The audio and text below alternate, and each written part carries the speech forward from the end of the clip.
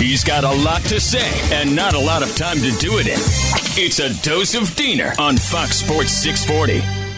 Can it get any better than this? Oh, it was so nice. If that was, without winning a championship, that was the most glorious night of Miami Heat basketball I've ever had, aside from the championship nights. I can't stand the 76ers, and I despise that team so much that it was just my dream. My dream was to watch the Miami Heat dismantle them at home in front of that terrible fan base, bunch of whining, complaining, fake fan babies, the 76ers, who, by the way, the fans were leaving with 7 minutes left in the game last night, and people get on Heat fans for leaving games or showing up late. Well, guess what? 76ers fans were leaving with 7 minutes left. Now, you know why? Because they're fake. They stink. They're horrible fans. Philadelphia 76ers, you bums. It was my absolute hope and desire, my great burning desire, was to see the Sixers go down in flames, to watch the Heat step on the faces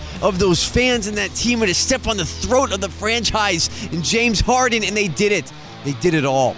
And I'm so happy and I'm so pleased. I don't know if you can tell how happy I am. I'm not sure if I've been able to adequately get across how happy I am that the Heat destroyed and dismantled and absolutely buried that stupid franchise of the Philadelphia 76ers last night.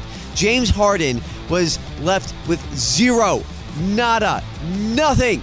In the second half, he scored 0 points. After Game 4, what it comes down to is this. The Miami Heat figured out how to cover Embiid. Yes, I know he was still injured and all that stuff. I get it. But guess what? No excuses, okay? Didn't we say that? I wanted Embiid to play because I wanted no excuses from the media or the fans. And he played.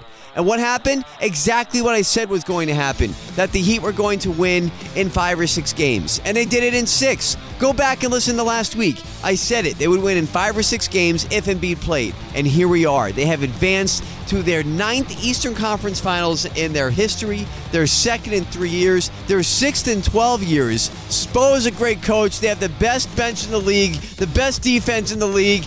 Oh, I love it. Oh, and by the way, the Panthers play tonight as well, and they're trying to clinch the first-round series against the Capitals. And the Dolphins' schedule came out. A lot of juicy matchups. So much going on, but most of all, the Heat are in the Eastern Conference Finals. Bring on the Celtics. Bring on the Bucks. I don't care because we are ready.